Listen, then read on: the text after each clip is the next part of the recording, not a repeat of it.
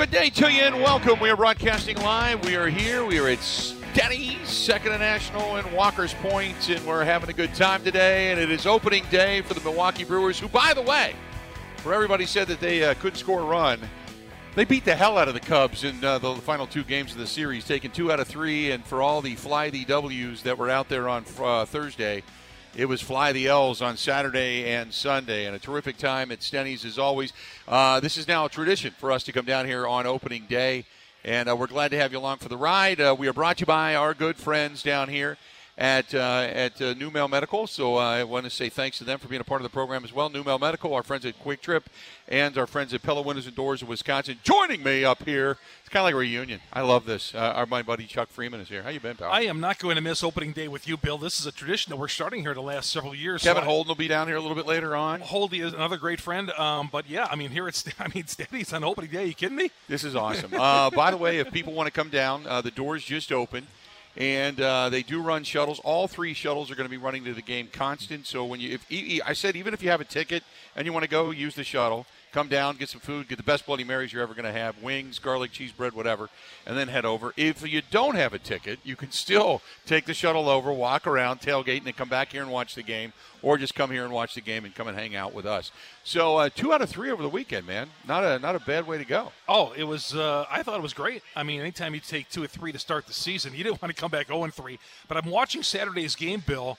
I'm watching Saturday's game as if it was a best-of-7 series because they lost on Thursday, and I'm like, man, I don't want to go into Sunday's game being down 0-2 with a possibility of being 0-3. And they came back and they won that game and then got the bats going. They had 13 hits yesterday, and took 2 of 3. And some of the young guys, we saw what they could do. They certainly belong. Some of the veterans that have been added to this team, like Jesse Winker, we saw what he could do, and it was a great weekend in Chicago. The team itself, it was funny because they noted, oh, by the way, 16 scoreless innings to start the season, a team record. Mm-hmm. And I'm sitting there on my couch watching the game, and I'm like, oh, crap. This is going to be a long year if it continues like this. And then the floodgates open.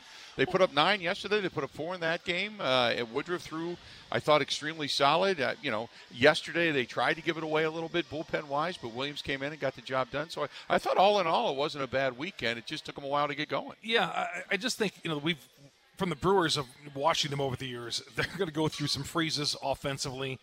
You hope it's not for an extended period of time. And then they'll just bust right. It's just baseball, I guess, and they'll just bust right out of it. But the Brewers are sitting fine. They're playing a New York Mets team that's coming off taking 3 of 4 from the Marlins, and they're going to be contenders in the National League East once again this year. But yeah, I mean, it's going to be a fun year.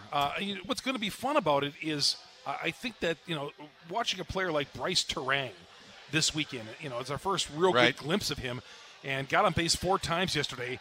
He can run. He can field his position. It's just a matter of if we can hit and get on base a little bit. And he did a little of that this weekend. But I think ultimately, if things work out with him, you're talking about a future leadoff hitter on the team. I want to do this because you and I have been, and I got here in the market in '99. I was talking on the way down here today. I did a live in the car coming down, and I said I remember the very first opening day out in front of County Stadium. Mm-hmm. In the old satellite trucks that we used to use, cold as hell, flurries in the air. It seemed like when we had County Stadium, it was always cold and flurry. Sure. But what are some of the more memorable opening days that you have had? Because, I know that we've got a lot of optimism for the team, and we can talk X's and O's all day long. But today's kind of that day where you go, I remember when. Today's that day when your dad or your mom took you out of school to come down and party and celebrate, or when all the bars used to get together and they had the semi-trucks in the parking lot. Oh, yeah. Well, I've been to every opening day since 1975. Wow. Okay. That's 1975 when I was 8 years old. Missed 2020, though. I don't count that. That was the COVID year. Right. None of us. This is the first one since. So you had COVID. And then you had the 25% that they were allowed to have the following year, because the first year of COVID, nobody was in. Mm-hmm. Then they had the 25%. And last year was weird because it was a labor dispute, and we weren't sure. And then they started pushing games back, remember, because they couldn't get things together, and it was really a funky, weird opening day. This is the first real officially opening day in like 3.5, 4 years. It is, and it's great. If you think about it, I guess you're right about that. Well, yeah. So 1975. You know, I mean, when it's my date, my as you mentioned there, I went to Our Father's Lutheran on Milwaukee's South Side in Greenfield, and my mom would write a note in the morning, and her nice penmanship, because my dad had horrible penmanship. My mom would write, my mom would write a note. Chuck has got a doctor's appointment today, and then she'd rotate it. The next year it'd be a dentist appointment. And, can you let him out of school at 11 o'clock today? And, sure enough, 11 o'clock came. I'd have to get up out of class, go to the secretary's desk at the office, at the principal's office, and away I would go. And my dad would be driving through our neighborhood. He'd always tell me to duck down because, back then truancy was the thing you'd get arrested for. So my dad was worried he was going to get in trouble for truancy. And we'd go to opening day, sit in the bleachers. Right. There's been one of the opening days I remember 1977. It was spring break anyway. But, yeah, sitting at the old county stadium, there was 77. I remember it was like a 75-degree day. But most of the days are cold. Favorite all-time opening day was 1980. I was 13 years old. Sixto Liscano, I'm sure you heard about this one, Bill. Yeah. Sixto hit an opposite field. The great Sixto Liscano hit an opposite field grand slam opening day, right field, and the Brewers beat the Boston Red Sox. I think Dick Drago was the pitcher for the Red Sox. Beat them like 10-9, and it was amazing. The video's still on YouTube. It was an awesome day. Euchre had the call and all that, and that's what I remember most. Yeah. I was sitting here. We were having this conversation last night because I said, do you still get all the players to come out and everything? I said, it's not the same. It used to be when we set up outside of County Stadium, you had that little walkway right there alongside the third base entrance, and that was kind of the media entrance, and that's where they would bring them. And, I remember Mark Loretta coming out, back in the day. Mark Loretta, Jeremy Burnitz, every now and then you'd get a guy like that. Fernando Vina came out. Back then, Phil Garner came out. It's changed. It has. It's changed so much. I mean, Council's pretty good because he knows a lot of us because he kind of grew up here. And we've kind of sat here for 25 plus years and watched him and got to know him. But it's completely different. It's just a opening day. As much as you're excited now, as a fan, you're just excited to see baseball. But for what we do, it used to be, this is the day, and then you have bang, bang, bang, bang, bang. You'd have like 10 people lined up, players lined up. You'd have Tony Migliaccio coming out and telling you all the funny stories, and you don't get that anymore. No, and people always ask me, and I'm sure you get that, Bill, too. Oh, do you guys hang out with the players? No, right. Not anymore. Never. No, we don't anymore. No, there's a big difference between them, and the media and the players. But I know after games, here's what I've noticed the biggest difference. Back then, after games, players used to sit in the clubhouse, drink beer, eat food, they'd eat pizza that was delivered, and the post-game spread. They'd play cards, and I remember Gorman and Rowland. They'd be playing cards. Their families would be waiting outside the parking lot, and these guys would be hanging out and playing in their underwear, playing cards. So, that was. But today's guy will just run out. Yeah, they are heading out the door. They are, they get dressed and all that, but they're not hanging around. A couple of guys do, but they're not hanging around playing cards. They're going out, meeting their families, and getting out of there. I remember the first opening day here. Like I said, snowy, cold. I think it was Wendy Seelig Preeb we had out. Bud came over. Bud Seelig was there. Phil Garner was there. Then you get Gorman. Gorman was making the rounds back then and doing a lot of stuff. Mark Loretta had come out. But you got players. It was just one after the other. But it was, because I grew up in Cincinnati. And that was where the Findlay Market Parade took place. They were the first major league team, so they let everybody in the world know we were the first major league baseball team. But here it was different. It was, had semis pulling into the parking lots, and bars would just unload people, and it was kind of like New Year's Eve for baseball. Well, I saw that in this weekend, or last week, the same thing in Cincinnati. I didn't realize they had a big parade. They still have that parade in Cincinnati. Yep, they still do. Yeah. Why don't like you said, the Reds had that traditional opener? Why don't they do that anymore? Is it because they still baseball took it from them years ago. Yeah. It was always them and Detroit. Yep. And both of those teams, because Cincinnati would always start at like noon or 12:30, and then Detroit would start like 5 minutes later, and then the rest of Major League Baseball. Remember then they started the Sunday night or the Thursday night games, and so there was the first game, the first official game, that type of thing. And so there was a lot of stuff for baseball that they wanted to expound upon to make money off of. And I'll tell you this, I mean, it pissed off a lot of Reds fans. I mean, it really did. And then just, for that tradition. But then the Red Sox were part of that early on because Boston was one of it. The Yankees were one of it. But that's when they started saying, okay, let's capitalize on the East Coast and the West Coast and start putting like the Sunday night game being Dodgers Yankees or because everybody in America wants to see Dodgers and the Yankees, right? Or Boston and New York, yep. or what? And then New York and yep. when they started interleague. So yeah. it started all that. It got rid of a lot of tradition of baseball. Now you just kind of have whatever it is your hometown team does. Well, baseball is so regionalized, Bill. I mean, like last night, the Sunday night game, Philadelphia and Texas. Who watched it? Now, if it was an NFL game, right, we'd all be watching it. Yeah. Okay, but when they tried to do the first game on a Sunday night or a Thursday night. It's like it's such a regional sport. Nobody cares. Right. Yep. Nobody's watching. Unless you're betting on the game, nobody cares. Right. Yeah. No, I agree with that. So anyway, that was like my first opening day. I had another one, and let's see how much time we got. Okay, I'll tell the story. And everybody knows Bob Uecker. I mean, the voice of the Brewers for so long. Bob is very much a traditionalist, and he loves people that sing the national anthem really well. And, you sing it the way it's supposed to be sung, and applauds it and everything. I'll never forget, there was a guy, it was one of the opening days, and the guy comes in, we're still at County Stadium, and this guy's family was there dressed to the nines, like they were just coming from like a revival or something. And this guy starts out with this, say, and I'm thinking, oh, my God, here we go. And it was like a 4.5-minute rendition. And he gets to and the home of the brave, and Uke yells out, "Welcome back here in the 5th inning." And his family heard it.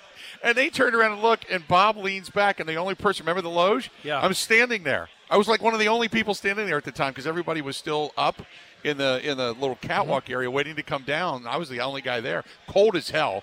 And I'm standing there, and Bob yells it, and they turn around, they look at me, and I'm like, oh, crap, So I'm like, I wave, I'm like, what are you going to do? So about 2 innings later, popcorn starts coming down on my head. And I turned around, and it's Uecker, and he's like, I F'd you on that one, didn't I there, buddy? You know how he calls everybody buddy. Yeah. I F'd you on that one there, buddy. But that was one of my better opening day memories too. Well, he's I don't know if he still does that because the old county stadium, as you mentioned, the loge. There was a radio. The radio media always sat in front of the broadcasters. So Uke would he'd do this during the regular season too. He'd take off his headset if a game was dragging on. He'd take off his headset and go, "Get this." Oh yeah. He let go. Yeah. He put his cough mic on. Yeah. So nobody would hear him over. I've always said the day that the cough switch breaks, there's a bunch of 1,000 broadcasters that are never going to have jobs again. Oh yeah. Just because. Yeah. Let's do this. We're going to step out. We're going to take a quick break. It is opening day. We are broadcasting live. We are here at Stenny's, Second and National, Walker's Point. Come on down and say hi. Catch the shuttle over to the game. Stay here if you want to and watch the game. They got the best award-winning Bloody Marys, as a matter of fact. The best wings you're ever going to have. The garlic cheese bread is fantastic. Also, don't forget, we are brought to you. Another team playing really well right now. Brought to you by the Milwaukee Admirals. Go to MilwaukeeAdmirals.com as they effort towards the Calder Cup.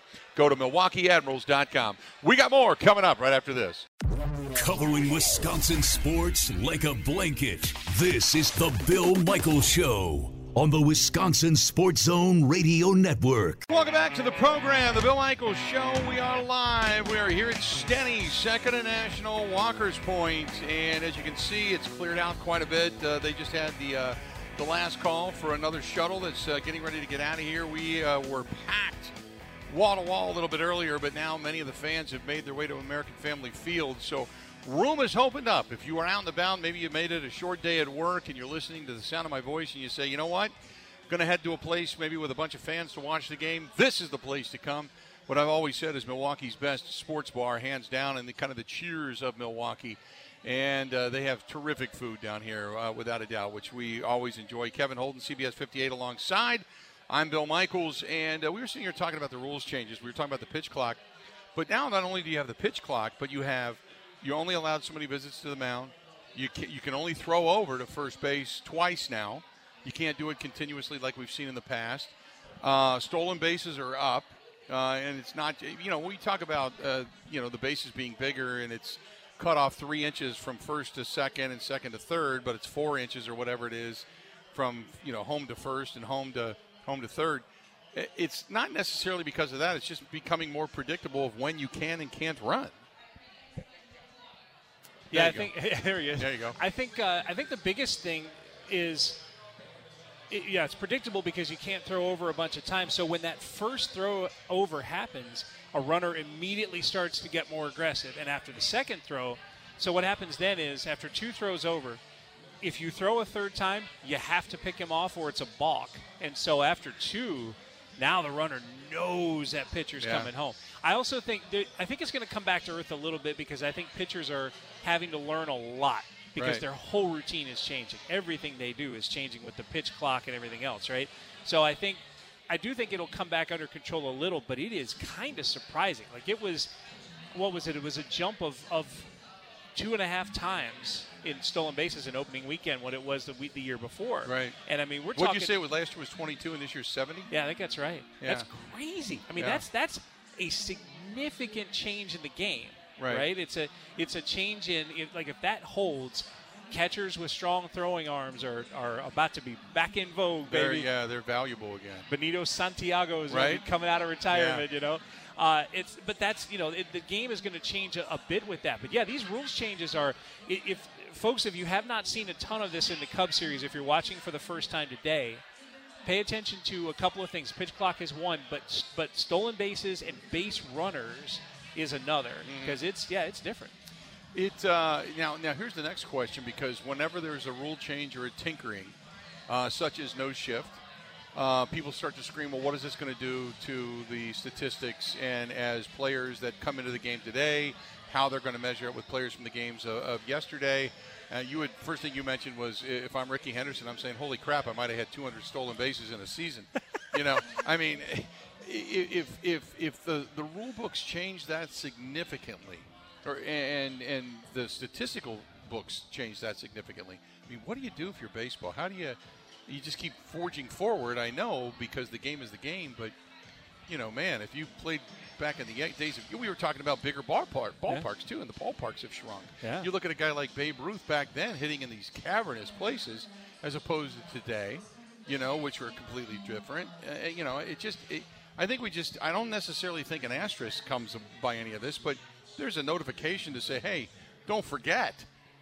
Guys like you and I can remember when, Fulton County Stadium, Riverfront Stadium, Three Rivers Stadium, Yankee Stadium, they were all 330, 340 down the line and 365 almost in the alleys and 420 out in center field. I mean, the walls have come in by 20, 30 feet. 100%. Remember Old Tiger Stadium? Oh, my God, yeah. I mean, that's the thing is the game has changed in a lot of different ways even before this pitch clock thing began. I mean, it's been an evolution of the game. And there's some things about the game that I really like. I think talent in the game right now is fantastic. And I think one of the reasons why is, analytics are a term that is kind of used to mean something negative. Analytics, it's mysterious or whatever. But the other part of what analytics has done, away from those, the stats that you have to decode, you know what I mean, with a slide rule or whatever. Right. You take those out.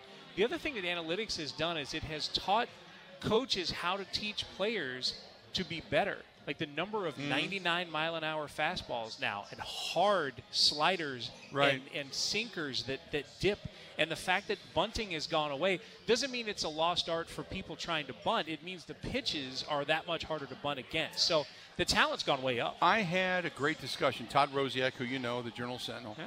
Todd and I were talking last year, and I was talking to him about the analytics and the inability to, the shift was so obvious. And it's like, just hit behind the runner or just hit behind out of the shift or drop a bunt down. And one of the things that was explained, and he kind of put it into a little, I still don't wholly agree with it, but I understand it now.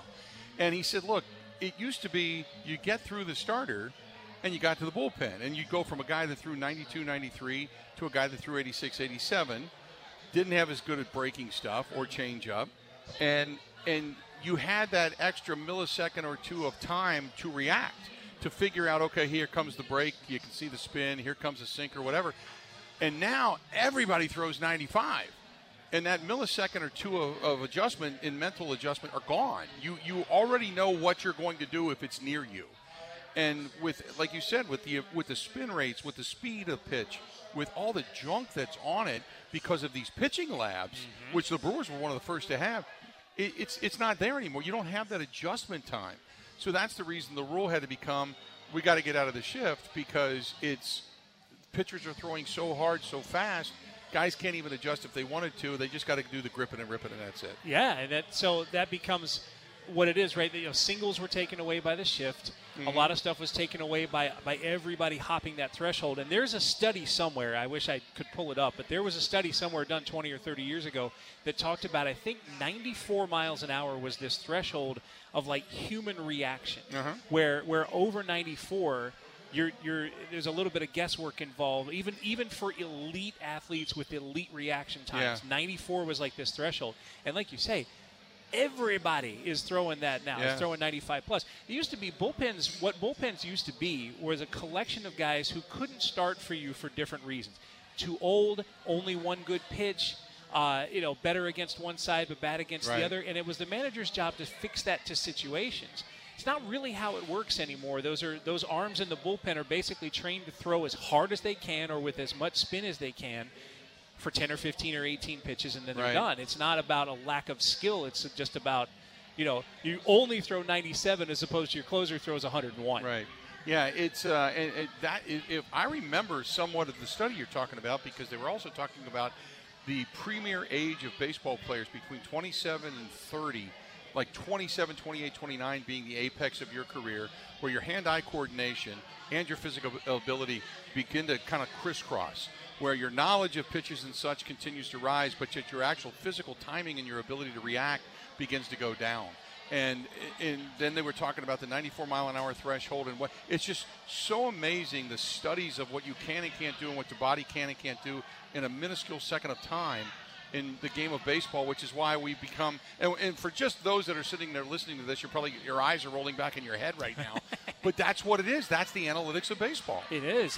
And these days, when you talk about analytics, it's not these weird numbers anymore. Like, if it's about player development, what they're measuring is the spin rate, the amount of spin on a pitch, or the amount of break on a pitch. Let's say you're throwing a breaking ball. Well, they can tell you this has 9.7 inches of break. They can go that specific. Yeah. And they say, well, all right, that's enough to throw a hitter off. And what it does, it comes back to the pitcher and says, okay, throw more of these. Or don't throw this pitch because you're not fooling hitters. Like, it's more than just the eye test now. Right. There's a scientific element to it. And as you say, the Brewers were one of the forerunners of it, and they're one of the better teams in the league at executing it. Yeah, no doubt, which makes Craig Counsell one of the better managers when it comes to the use of analytics, because I have said for years, you talk about a guy that gets the most out of a team that may not have the same amount of talent, same level as many other teams throughout Major League Baseball.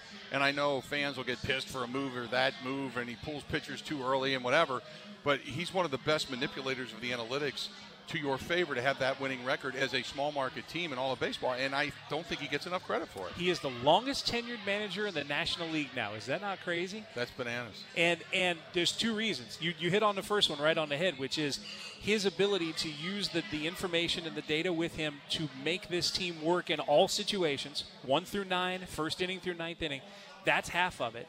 But he's also a player's manager. And it used to be back in the day, you had somebody who was a player's manager, they liked playing for him, and that was the extent of it.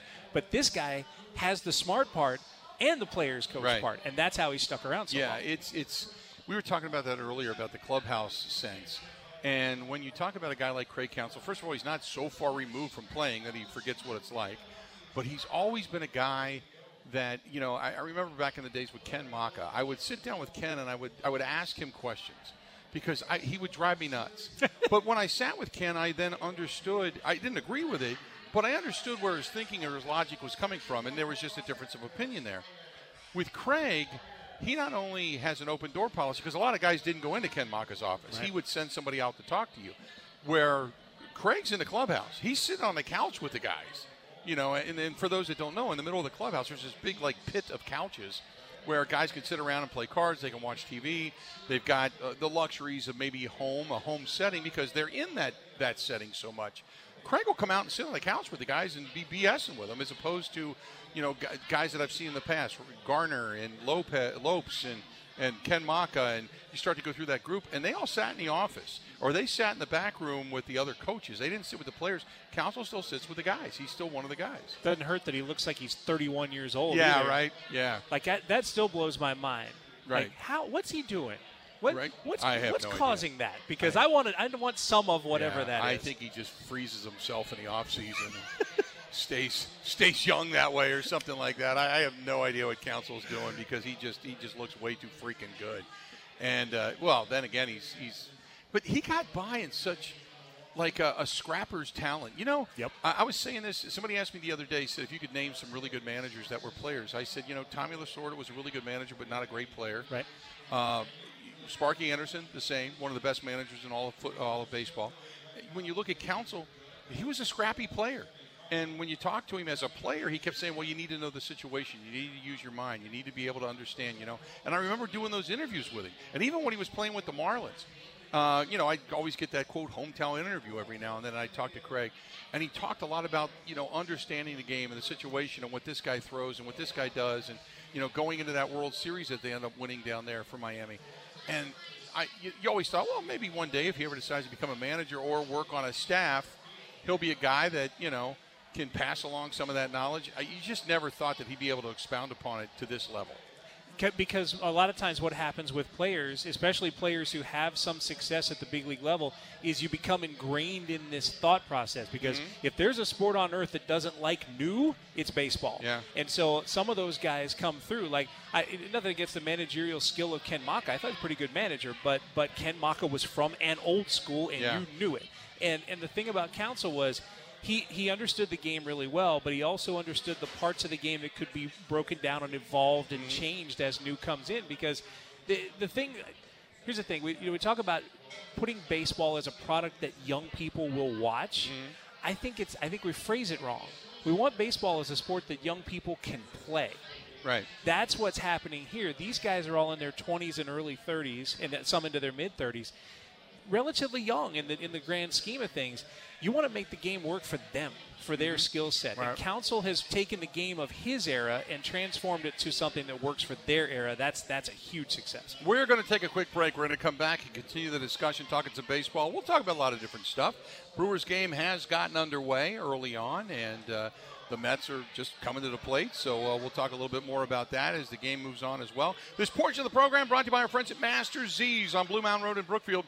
Call them 262-746-5931. And whether it's outside, which right now everybody's looking at fire pits, they're looking at new patio furniture, Adirondack chairs around the fire pit, outdoor bars and such, everything and anything for your patio, they have it. But indoors, they have pool tables, they have shuffleboards, they have a lot of table games and accessories, anything you need from pool cues to darts. They have it. Check out, and high quality stuff too, by the way. I always say this, people come from all over the state just to go to Master Z's on Blue Mountain Road in Brookfield, because the showroom is so huge, so many ideas, so many things that they carry, and the best part about it is you can see it today and have it tomorrow. See it today and have it tomorrow. That is Blue Mountain Road in Brookfield. That's our friends at Master Z's. Call them 262-746-5931. More of the Bill Michaels Show live here at Stenny's on Brewers opening day, coming up right after this. Ready? This is the Bill Michaels Show on the Wisconsin Sports Zone Radio Network.